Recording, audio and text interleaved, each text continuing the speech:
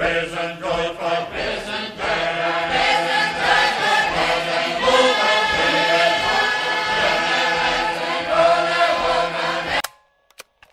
Hello, my name is Aaron McMullen, and you're listening to Mondo Christ Almighty, a podcast devoted to the frequently wild and weird and wonderful world of cinematic, or primarily cinematic, portrayals of Jesus Christ. This week... He asked them, were you there when they crucified the Lord? And one of them told him, sometimes it causes me to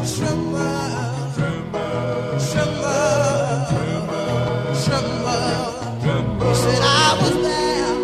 Yes, I was there when they crucified the Lord. The fella said, I want you to tell me. Sam Cooke there.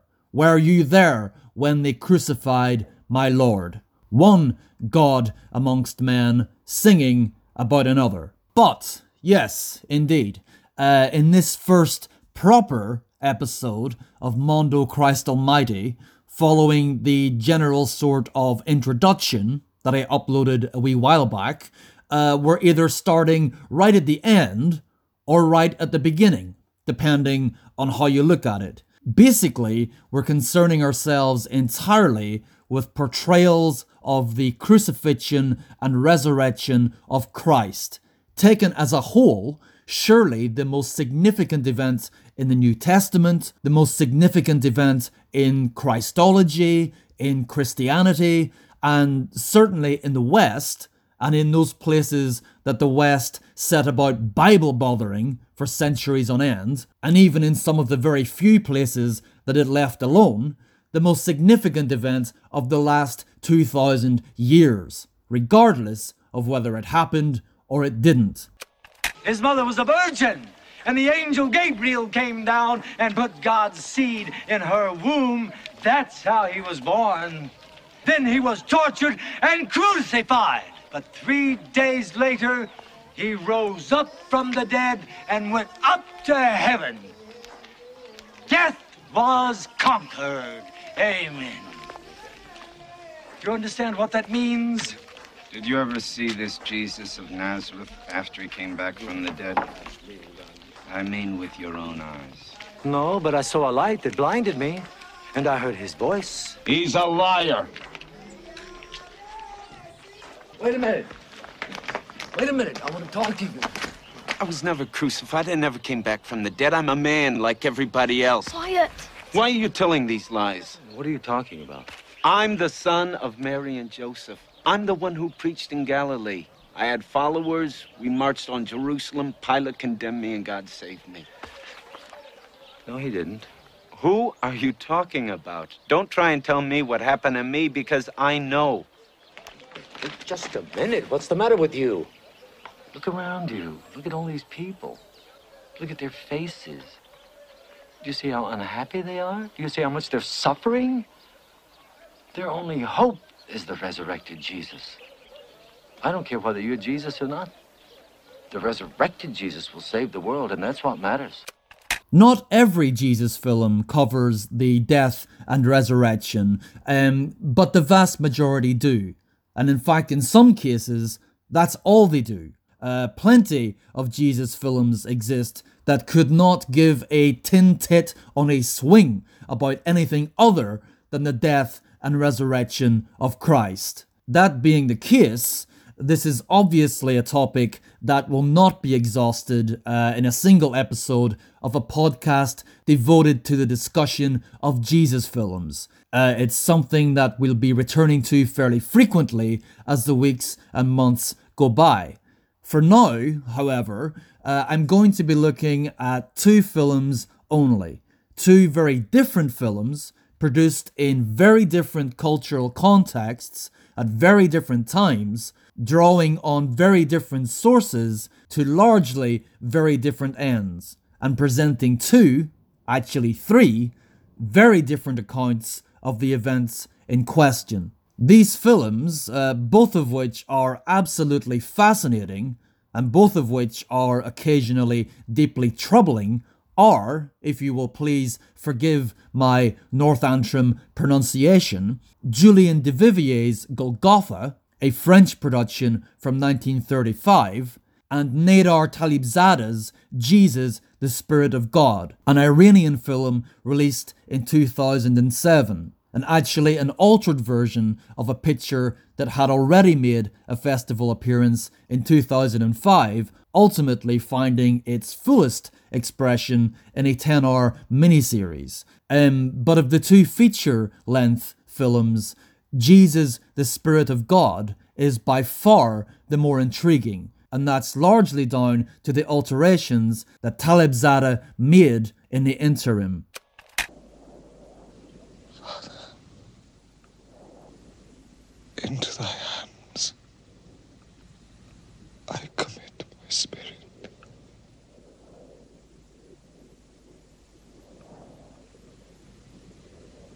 It is accomplished.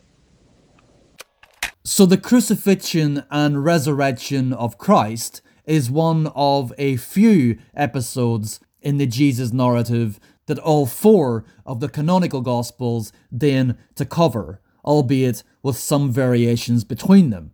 Sometimes slight variations, sometimes quite notable variations. Most Jesus films, if they do make it to this point, tend to pay less attention to the much less bombastic, perhaps much less cinematic version of events as recorded in the Gospel of John, and draw primarily from the three so-called synoptic Gospels, Matthew, Mark, and Luke, all of which are largely in sync with one another as far as this goes, and all of which advance a properly spectacular, apocalyptic account of the whole affair. The things that are common to all three synoptic Gospels are on evidence in a huge array of Jesus films. The darkness that descends around noon and envelops the land for the next 3 hours. The crowds gathered about the place, all mocking and spitting and cursing and carrying on. The temple curtain ripped in two. The petrified centurions who realize all too late that this was indeed the Son of God. All of these things are present in all three synoptic Gospels.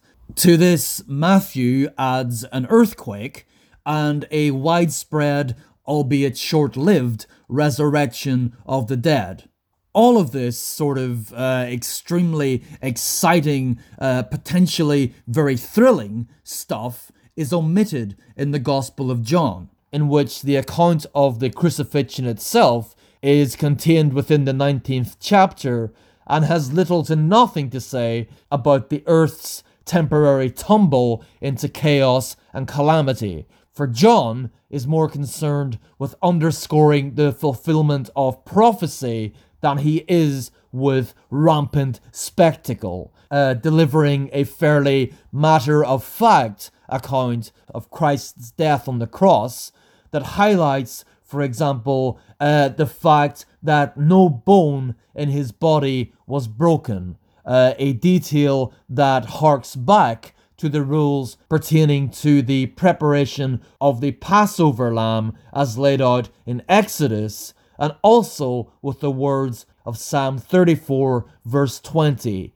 He keepeth all his bones, not one of them is broken.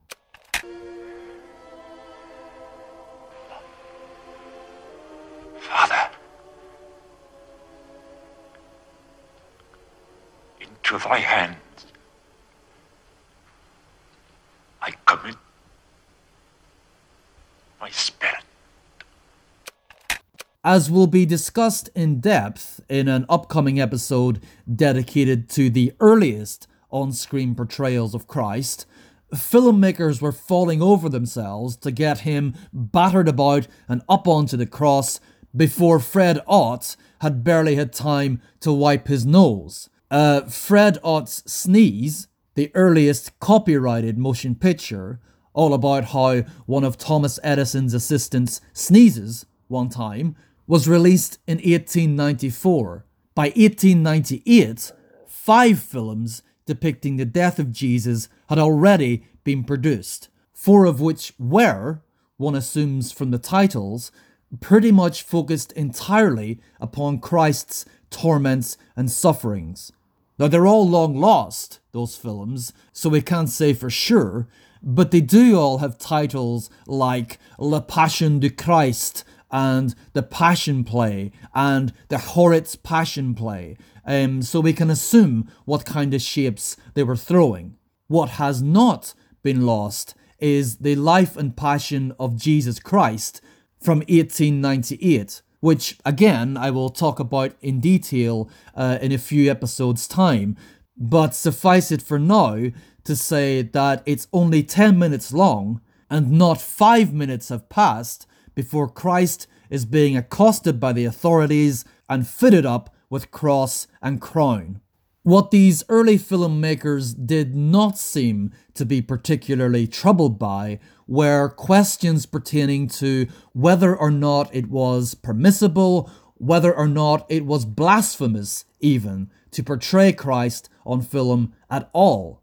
Although I suppose most of these films could have circumnavigated those concerns by announcing themselves as filmed records of passion plays, and in framing events so, as documents of performances, then they were also announcing the fact that within the diegesis, the technical term for everything that goes on within the world of the film, these are actors performing specific roles.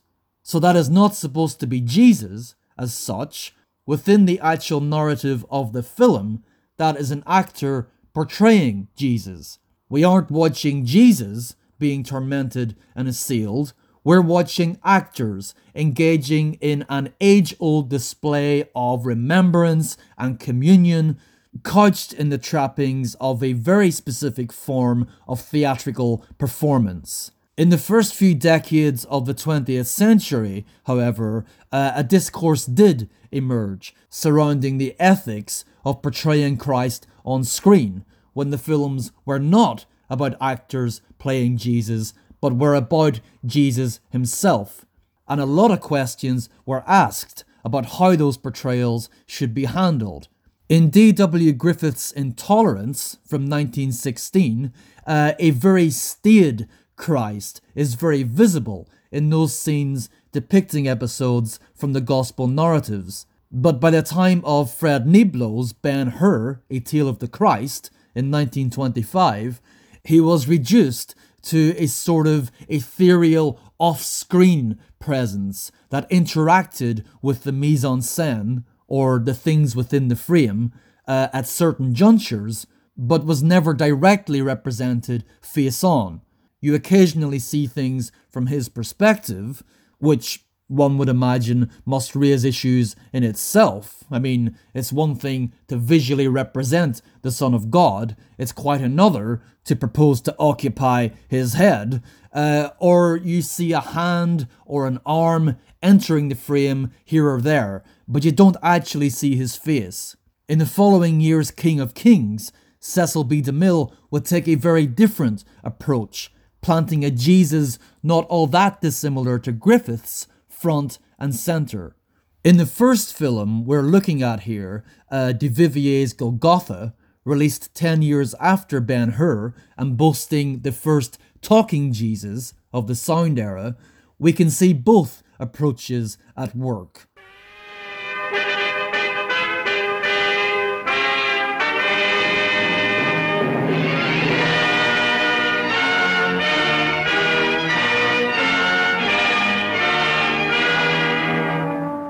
Le film que nous avons l'honneur de vous présenter est interprété par messieurs Harry Bord, Jean Gabin et madame Edwige Feuillère, messieurs Charles Grandval, André Baquet, Lucas Gridou, Hubert Trélier et madame Juliette Verneuil. Monsieur Robert Le Vigan a matérialisé l'image du Christ.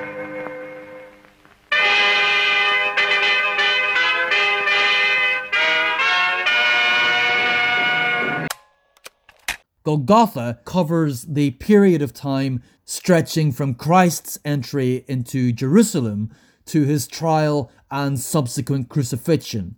Its narrative combining elements lifted directly from the Gospels, some canonical, some not, and scenes devised by the filmmakers themselves, in which are depicted the goings-on behind the scenes in the temple, the camera prowling the corridors of the Sanhedrin as Jewish officials debate and argue amongst themselves, trying to figure out just what's to be done with this rabble-rousing Jesus of Nazareth in the wake of his arrival in the city. Scenes of the former sort of stock, largely utilizing dialogue lifted directly from the Bible, or at least mimicking the language of the Bible, all verily this and verily that, contrast quite markedly in tone with scenes of the latter class, in which dialogue that we might cautiously deem realistic is at the forefront. A lot of artfully artless squabbling in everyday tongues, with even a fuck thrown in for good measure, as officials watch from the top of a huge tower the crowds gathering round about Jesus on the streets below. One of many sequences that lean heavily on the exquisite geometry of German Expressionism.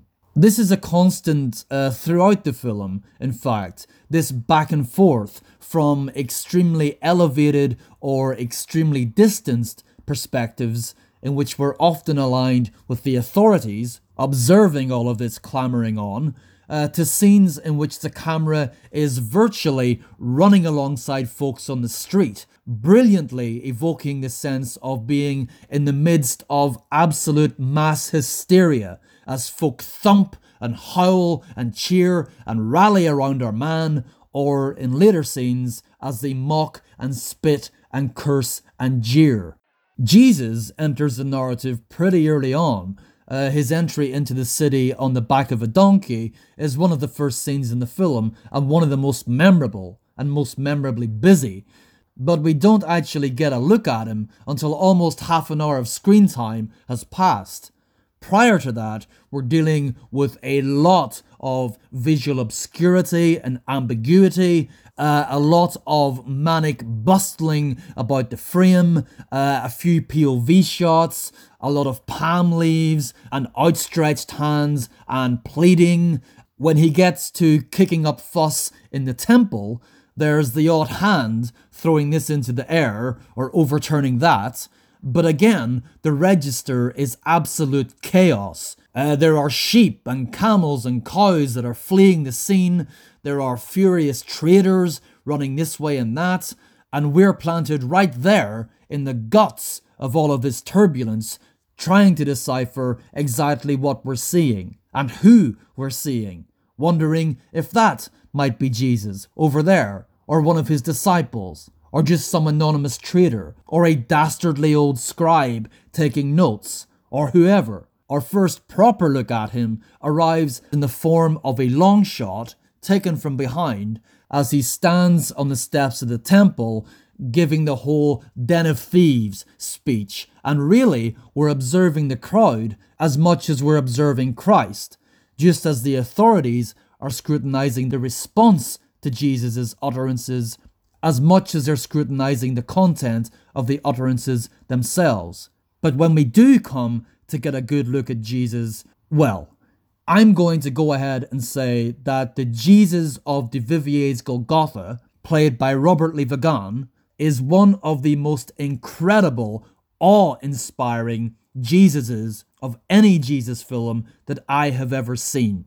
Oftentimes, the Jesus film will foreground particular characteristics in order to humanize Christ, emphasizing his charisma, his charm, his compassion, his empathy, how gentle he is, how quick-witted he is, how learned, how children will flock towards him and hypocrites will wilt before him. In films like The Last Temptation of Christ, the human digs in even further, manifesting as an ongoing inner conflict between the pull of the preordained and that of the flesh and of free will and of the serenity of domesticity. In Christology, which is basically the branch of theology devoted to the exploration of Christ's duality, representations of Jesus which hone in on these more relatable human characteristics would be considered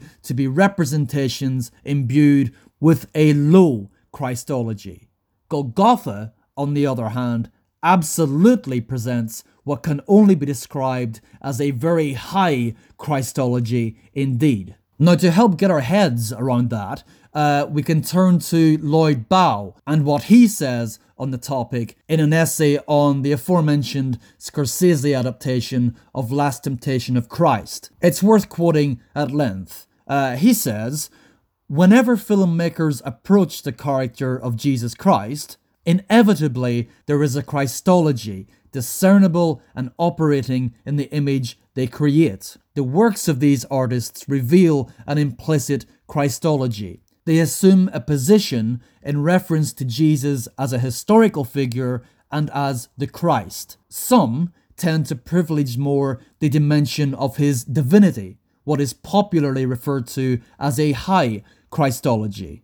Others tend to privilege especially his humanity, what is popularly referred to as a low Christology.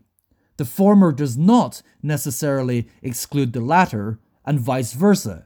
A filmmaker can emphasize Jesus' humanity while at the same time admitting or allowing his divinity. However, some directors, often those with a low Christology, go so far in their chosen emphasis that the divinity of the resulting Jesus is either denied outright or is so obscured that in effect it is denied."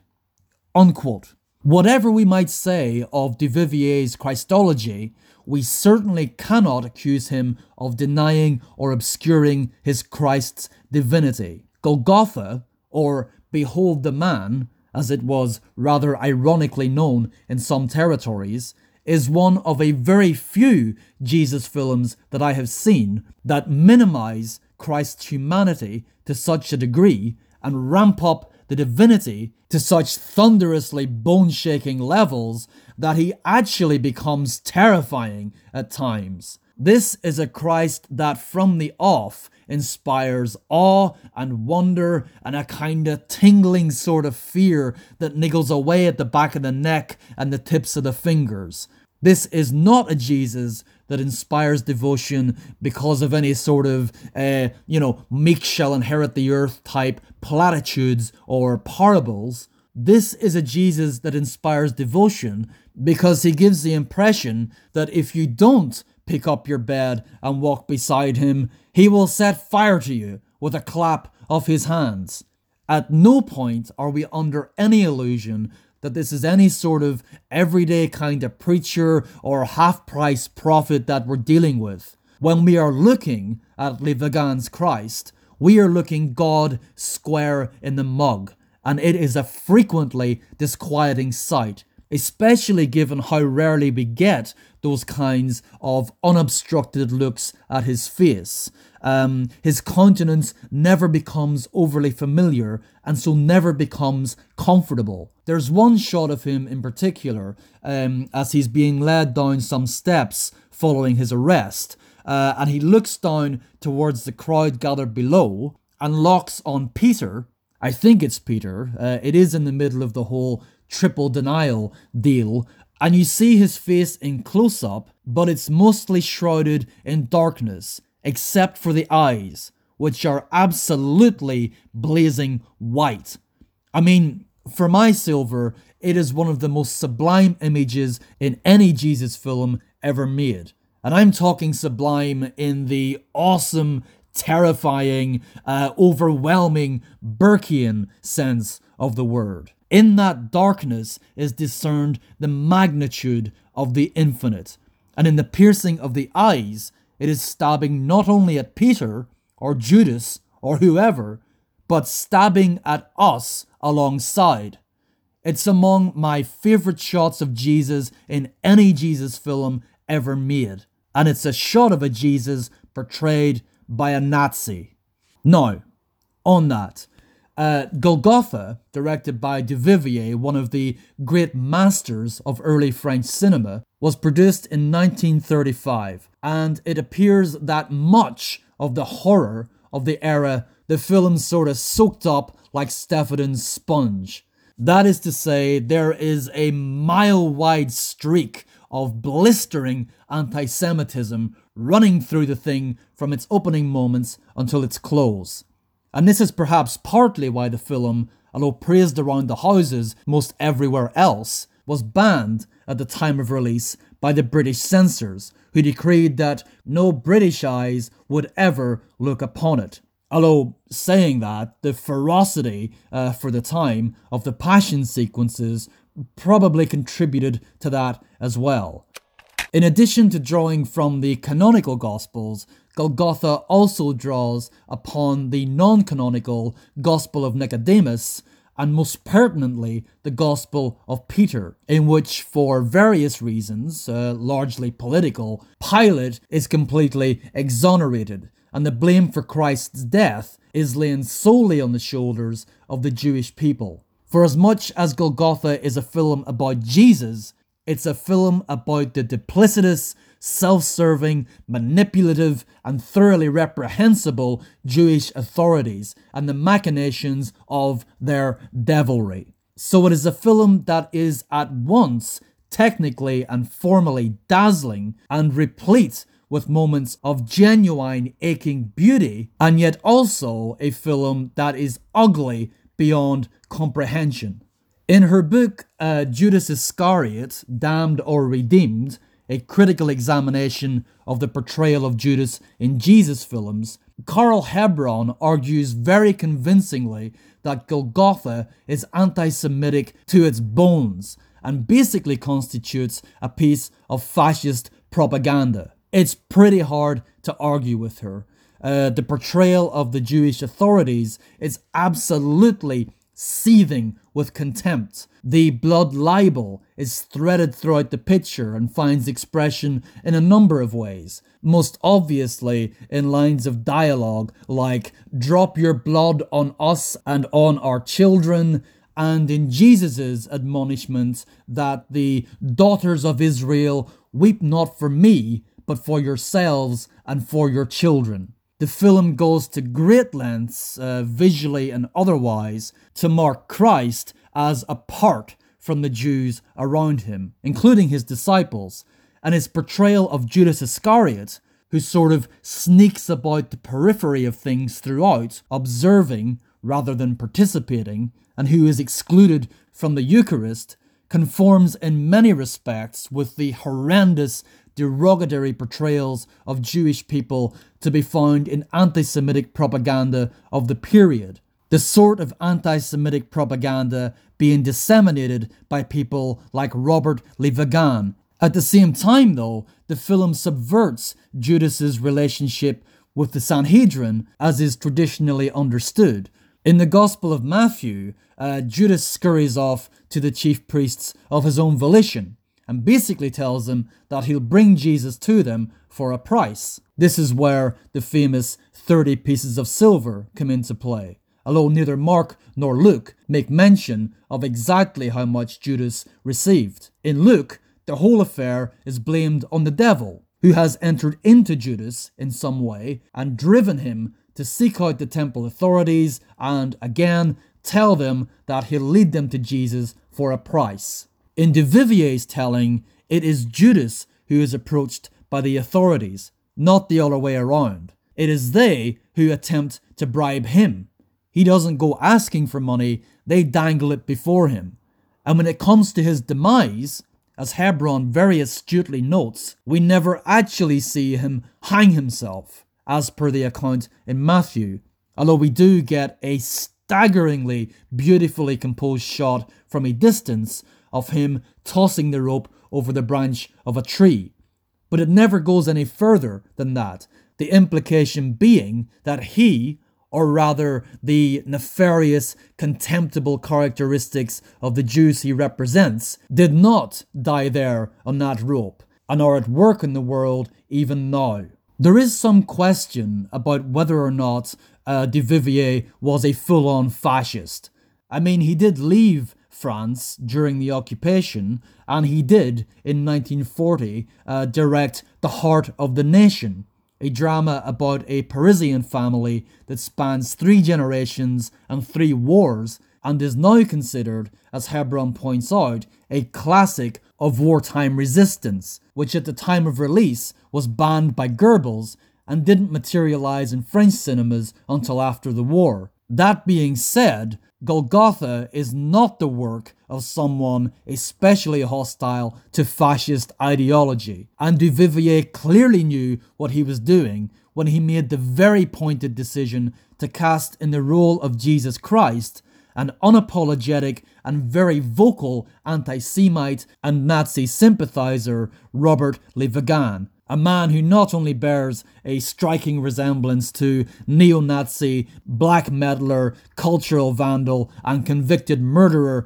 Count Grischnott, but who also openly disseminated fascist propaganda, who generated fascist propaganda, and who, following the liberation, was sentenced to 10 years hard labour for collaborating with the Nazis. Of those 10 years, he served 3 before taking off, like so many other Nazi sympathisers and collaborators, to live out the rest of his life in Argentina. Now, it may well be the case that for many viewers, perhaps even most viewers, all of that completely negates the numerous ways in which Duvivier's film is quite simply astonishing. I can't tell you what to think about that one way or the other, but I would say, in this respect, Golgotha is hardly unique. This is far from the only fascist propaganda or propaganda-adjacent picture of the time that is as technically breathtaking as it is morally and spiritually repugnant. But our focus here is on how the film deals with Christ's death and resurrection. And again, we're talking a virtuosic bit of filmmaking. When he was publicizing his Passion of the Christ, itself, of course, dogged by accusations of anti-Semitism, Mel Gibson insisted that he had paid very little attention to other cinematic portrayals of Christ or the Passion, that there were very few Jesus films produced prior to his masterpiece of sadomasochistic splatter and splash that exerted any sort of influence over it at all. But I would be very surprised to learn that he hadn't seen Golgotha at some point. Some of the similarities are just a bit too striking, for better or worse. Duvivier's scenes in Gethsemane, for example, are suffused with the very same eeriness that is in evidence right there at the opening of Gibson's film, although Golgotha doesn't tip over into outright gothic horror like The Passion does within its first couple of minutes. The textures of Golgotha's Gethsemane emerge throughout a very quietly sinister sequence. The authorities approaching in silence with torches aloft, the flames licking away at gnarled branches as this ominous procession weaves through the trees. When they do make off with Jesus, what unfolds is a sort of mini symphony of cruelty that peaks with Christ carrying the cross through the streets, toppling over here and there as he is stoned and spat at and kicked. The scene very closely and very deliberately mirrors his arrival in Jerusalem at the outset of the picture, right down to the use of POV and the multiplicity of faces barging into the frame from either side. But where in those earlier scenes the crowds rallied around him to exalt him, here they're delighting in his destruction. They continue to shout and holler and shriek as the 3 crosses ascend Golgotha itself. Now these are scenes that we observe from great distances, but the screen is absolutely teeming with wild, clamouring life. In Ulysses, Stephen Dedalus famously defines God as a shout in the street, And I suppose that here we can say that God is any number of shouts in any number of streets. For each and every individual involved in this frenzied bit of hounding is, after all, acting as per God's itinerary, laid out a way back ages ago in the pages of the prophets. If those ancient old prophecies were to be fulfilled, or if the authors of the Gospels were to convince us all that those prophecies had been fulfilled, then this had to be the way of it. Every curse and every jibe and every stone thrown is a curse and jibe and stone throw charged by the Lord. This is God in action, which makes the whole Christ killer stuff even more confounding. For if Christ had to be put to trial and had to die at the hands of the authorities, that all that was to be fulfilled was indeed fulfilled, that all of mankind may be saved, then surely the authorities were doing the Lord's work rather than colluding with any sort of Satan. The many Jesus films recognize this bind vis-a-vis per Judas. Some even exonerate him altogether on these grounds, but a very few extend the same courtesy to the Jewish authorities. Golgotha certainly does not. The crucifixion itself is, predictably, pure, unbridled spectacle. The clouds career across the heavens as if chased by rabid hounds. The sun disappears, a sort of visual pun that many Jesus pictures employ and enjoy. The darkness swells, lightning rips the sky, winds whip about the place, and all the while the camera holds on a medium shot of Christ on the cross, silhouetted against these tumultuous goings-on, before eventually he drops his head, and here the crowd is gripped with a fevered terror, racing then from the cross as flocks of birds shriek past and robes billow every which way. Again, we watch alongside the authorities from their positions of precarious privilege, Duvivier ducking into the Gospel of Nicodemus for a moment to allow for some discussion amongst the scribes as they come to the terrible realization that they have indeed, as likely as not, just killed the Son of God.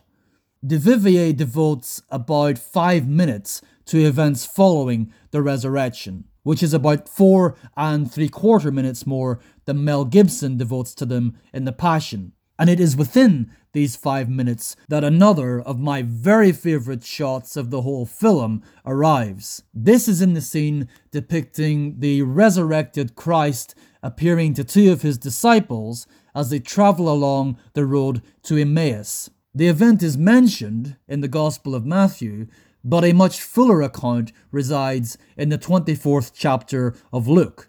As ever, I'm reading from the King James Version, which proceeds as follows. And behold, 2 of them went that same day to a village called Emmaus, which was from Jerusalem about 60 furlongs. And they talked together of all these things which had happened. And it came to pass that while they communed together and reasoned, Jesus himself drew near and went with them. But their eyes were holden that they should not know him. And he said unto them, What manner of communications are these that ye have one to another as ye walk and are sad? And one of them, whose name was Cleopas, answering said unto him, Art thou only a stranger in Jerusalem, and hast not known the things which are come to pass there in these days? And he said unto them, What things? And they said unto him, Concerning Jesus of Nazareth, which was a prophet, mighty in deed and word before God and all the people, and how the chief priests and our rulers delivered him to be condemned to death, and have crucified him. But we trusted that it had been he which should have redeemed Israel. And beside all this, today is the 3rd day since these things were done. And then he said unto them, O fools and slow of heart, to believe all that the prophets have spoken. Ought not Christ to have suffered these things, and to enter into his glory? And beginning at Moses and all the prophets, he expounded unto them in all the scriptures the things concerning himself. Duvivier's realization of this encounter is absolutely beautiful in its simplicity. The story is told in flashback as the disciples in question excitedly relay the news to their fellows that this stranger in their midst is indeed the risen Jesus, and that he walked alongside them as they made their journey. We see a shot of the road itself, upon which the sun is casting two shadows, and then, very gradually, a third shadow swells beside them, and beside them it remains. It's another utterly gorgeous moment in a film so often marked by an uncommon brutishness and a venom that curdles the blood.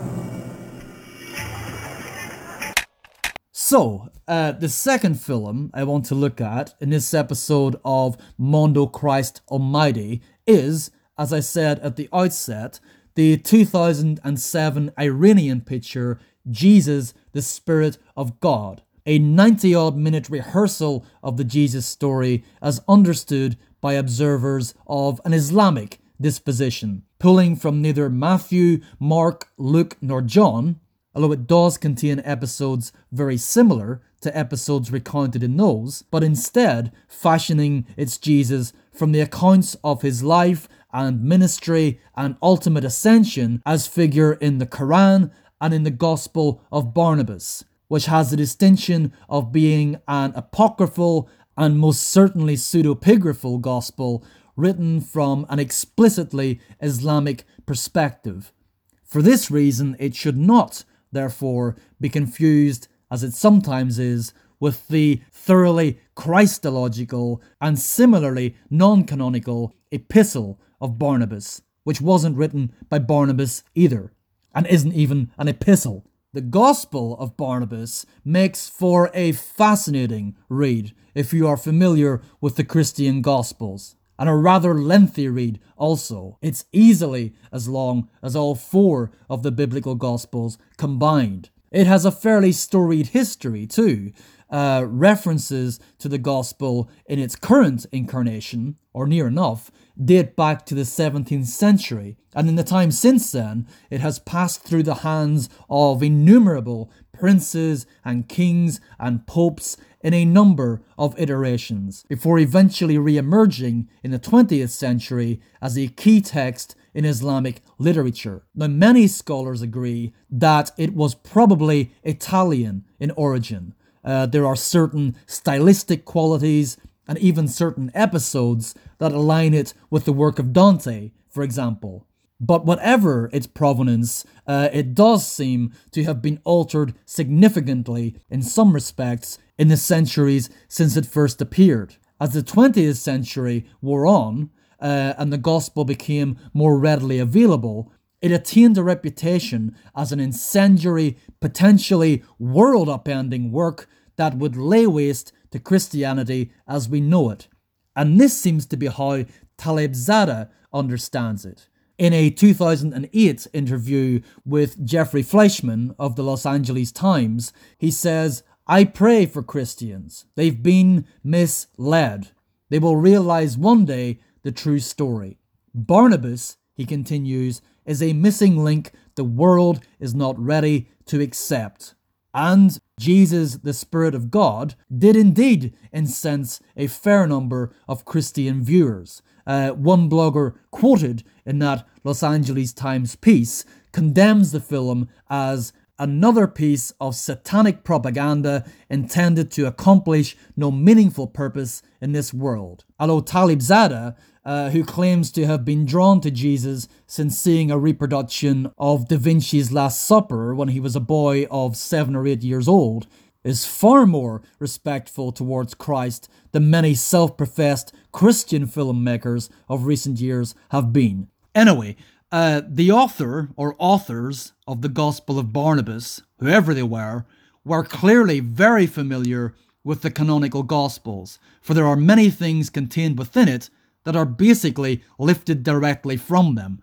And that can make for a quite uncanny sort of reading experience here and there. It's quite startling to find all the sort of consider the lilies of the field stuff and all the business about curing the lepers and going out into the wilderness, nestled alongside lines like, "And when day was come, he descended from the mountain and chose 12, whom he called apostles, among whom is Judas, who was slain upon the cross."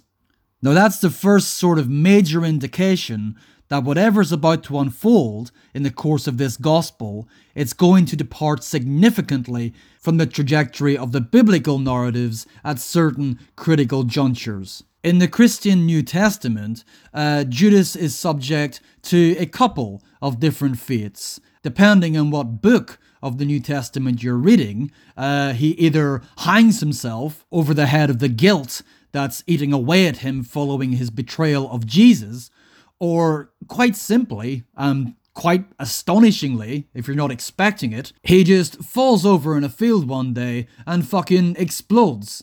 That's how the book of Acts gets rid of him anyway. This is an example of what is known as a biblical doublet, where we are privy to the same story twice, sometimes in the same book, and sometimes with very conspicuous alterations.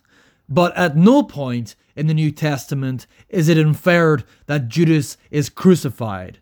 But in the Gospel of Barnabas, it transpires he is. Now the hows and whys and wherefores of that are part of what makes Jesus, the Spirit of God, such a memorable and distinctive piece of work within the Jesus film tradition. It's a film that actually has a few things in common with Duvivier's Golgotha, although it is nowhere near the masterpiece that film is. However compelling it may be in various ways. It's very unevenly paced, it's inconsistent, and it relies a lot on this sort of solemn voiceover to tie its scenes together. Perhaps unsurprisingly, given that it's an Iranian film, the production of which spanned most of the first decade of the 21st century, directed by a vocal supporter of Ahmadinejad, and who believes 9/11 was an inside job, it too has a very unsettling streak of anti-Semitism running right through it. It too weaves the blood libel throughout its narrative. Although in this case, it might be fairer to say that the film is anti-Zionist rather than outright anti-Semitic. Its portrayal of Judas as a figure on the fringes of things who observes but rarely participates also chimes with Duvivier's characterization. And it too, following a few very brief, very mist-shrouded shots of a few berobed and staff-wielding longhairs making their way across the hills and pastures, opens amidst the chaos of unoccupied Jerusalem, although interestingly, given the context of the film's production, the colonizers are not the villains of the piece, despite the harsh laws they impose on the rightful occupants of the contested land. Right from the very first scenes, there are cockfights going on in the street. There are folks bustling this way and that. There are crowds gathered and traders scrambling after their goods as market stalls are knocked all roads and directions, the city awaiting both the arrival of Pontius Pilate and also this Jesus of Nazareth, prophet of Galilee. Eventually, into the midst of this turmoil, Jesus does indeed arrive. Here, looking not so much like Count Grishnot, but rather more like a young Billy Connolly, from back when Billy Connolly was busy achieving a cult stardom of his own, partly on the back of yet another unconventional spin on the gospel narrative, itself a perennial fixture of his early stand-up sets, which gained him acclaim and notoriety in equal measure. As a matter of fact, I'm not going to give you the story today. I'm going for to give you the prophecy. Ooh, you hear that? Says Ian. Did you hear that? Prophecy, eh? No bother, you're a big one, eh? Prophecy's never in this like that. Eh? What's a prophecy anyway? Big one says, look, a prophecy tells you what's going to happen tomorrow. Says, what about 3:30 tomorrow? The big one says, see you, Judas, you're getting a mad tits.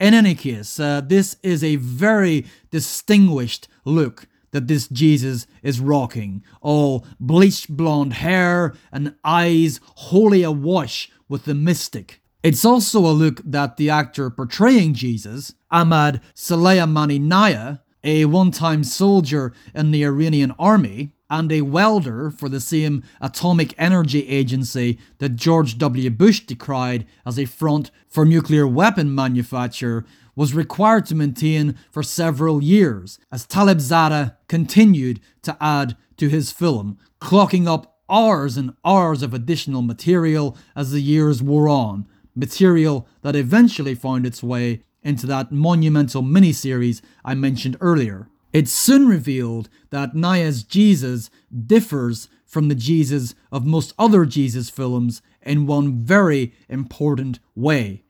This Jesus is not, and does not claim to be, the Son of God, although he is the result of a virgin birth, and he is capable of performing miracles. But ultimately, he's fulfilling the role that in the Christian narratives falls to John the Baptist.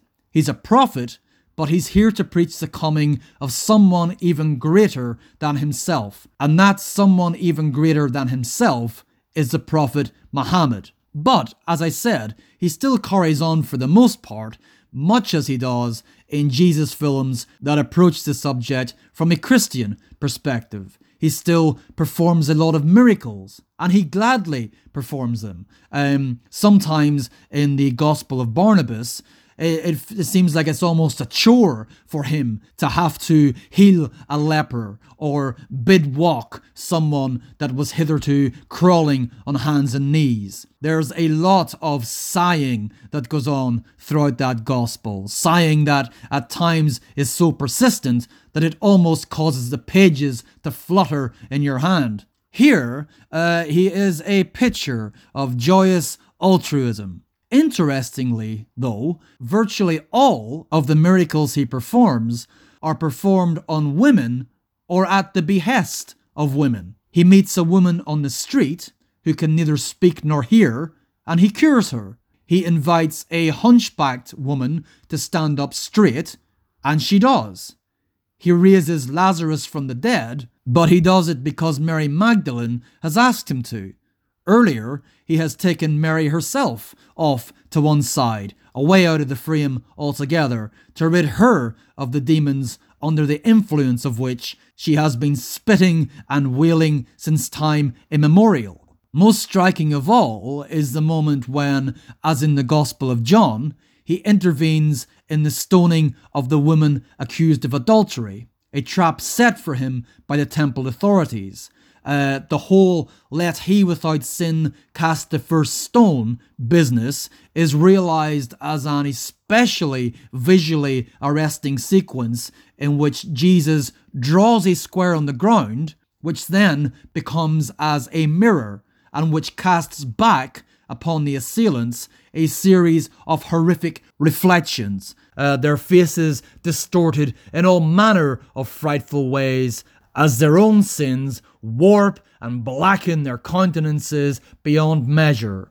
As in the biblical accounts, it is episodes such as these that cause the temple authorities to turn on Jesus and to demand his execution. At one point, those gathered in the temple attempt to stone him to death there and then, but very soon things get so out of hand and anarchy is the colour of the day that Jesus just sort of wanders out of the place without any of them noticing, so that they all end up stoning one another. It's like something out of Life of Brian.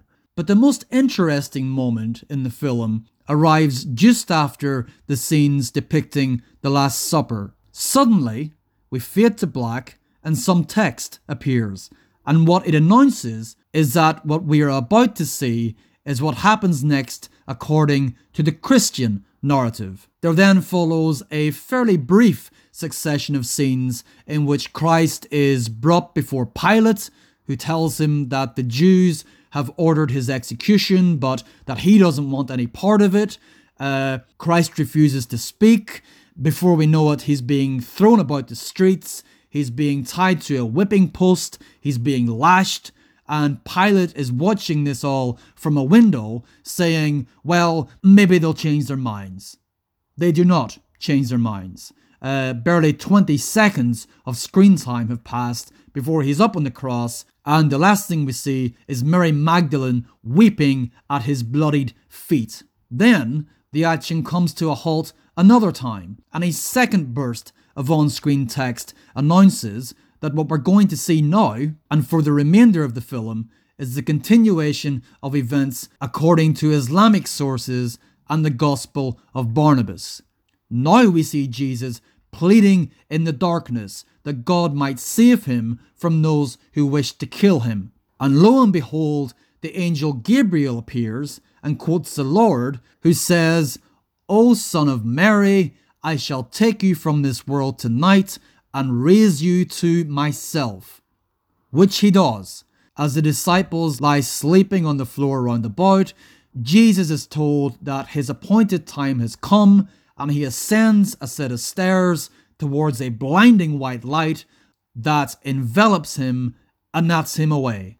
At this point, Judas returns from his meeting with the authorities, and now he too is enveloped in light. But this is a light that seems to scald him, for he raises his hands to his face and he screams, and the next thing we know, as the voiceover informs us, Judas has changed amazingly in speech and face to be like Jesus. Which is to say that Judas now inhabits the body that Jesus was inhabiting only moments before. So this is how Judas, in this particular account, comes to be crucified. Because the authorities come looking for Jesus, and when they find Jesus, or think they found him, they take him away. And everything that happens to Jesus in the Jesus story that Christians will be familiar with now happens. It's just that it's happening to Judas. This, in turn, transforms a few of what we might call the satellite episodes pertaining to the crucifixion. So Peter's denial, for example, is here not a denial of Christ. It's a denial that the person under arrest is Jesus. Because it's not Jesus, it's Judas. When he says, that man is not my teacher, he's saying it because he knows it to be true. That is not his teacher. His teacher is now in heaven. And Judas is being whipped and lashed like there's no tomorrow. And next thing we know, he's up on the cross. It's perhaps worth mentioning here that in the really rather wonderful animated picture, The Miracle Maker, Judas imagines himself crucified for his transgression. But that's a different thing altogether to what's going on here. So what of the Jews, then, we might ask? At one point, a Jewish elder remarks to Pilate that his people are, quote, afraid that this man's blood will leave a permanent stain. So there's some discussion about how perhaps the pagans can be blamed in some way instead. But of all of this Christ-killer business, the Jews are not absolved. And the film's narrator makes that very clear, informing us, and I quote, that God set a seal on the cruel hearts of the children of Israel for their disbelief. And in a direct quote from the Quran, we are assured that the Jews remain condemned, quote, because of their saying, We have slain the Christ Jesus, Son of Mary, Allah's messenger. They slew him not, nor crucified, but it appeared so unto them. So even though the Jewish authorities did not actually kill Christ, because they believed they did, they might as well have. So it's a sort of honey trap that God had set for reasons best known to himself. So, there you have it. 2 very different films, 3 very different takes on the crucifixion. But we are far from done with that. As I said, it's a topic we'll be returning to again and again as the podcast moseys on. But that is more than enough for now. Next time, we're going to be confronted with a very conflicting, although certainly no less controversial, Jesus Christ, as we spend a bit of time with Nigel Wingrove's infamous art house nunsploitation, Visions of Ecstasy. In the meantime, if you've enjoyed the podcast, please, like and follow and subscribe and all the rest. If you know someone you think might get something from it, please do nudge them towards it. If you're using sites or apps that allow for reviews or star ratings or things like this, please consider helping me out there too. And you can follow me on Twitter at MondoChrist. And there's also a website, mondochrисtalmighty.com. If you wish to contact me by email, you can do so at mondochristalmighty@gmail.com. I'm Aaron McMullen. This has been Mondo Christ Almighty. Thank you very much for listening.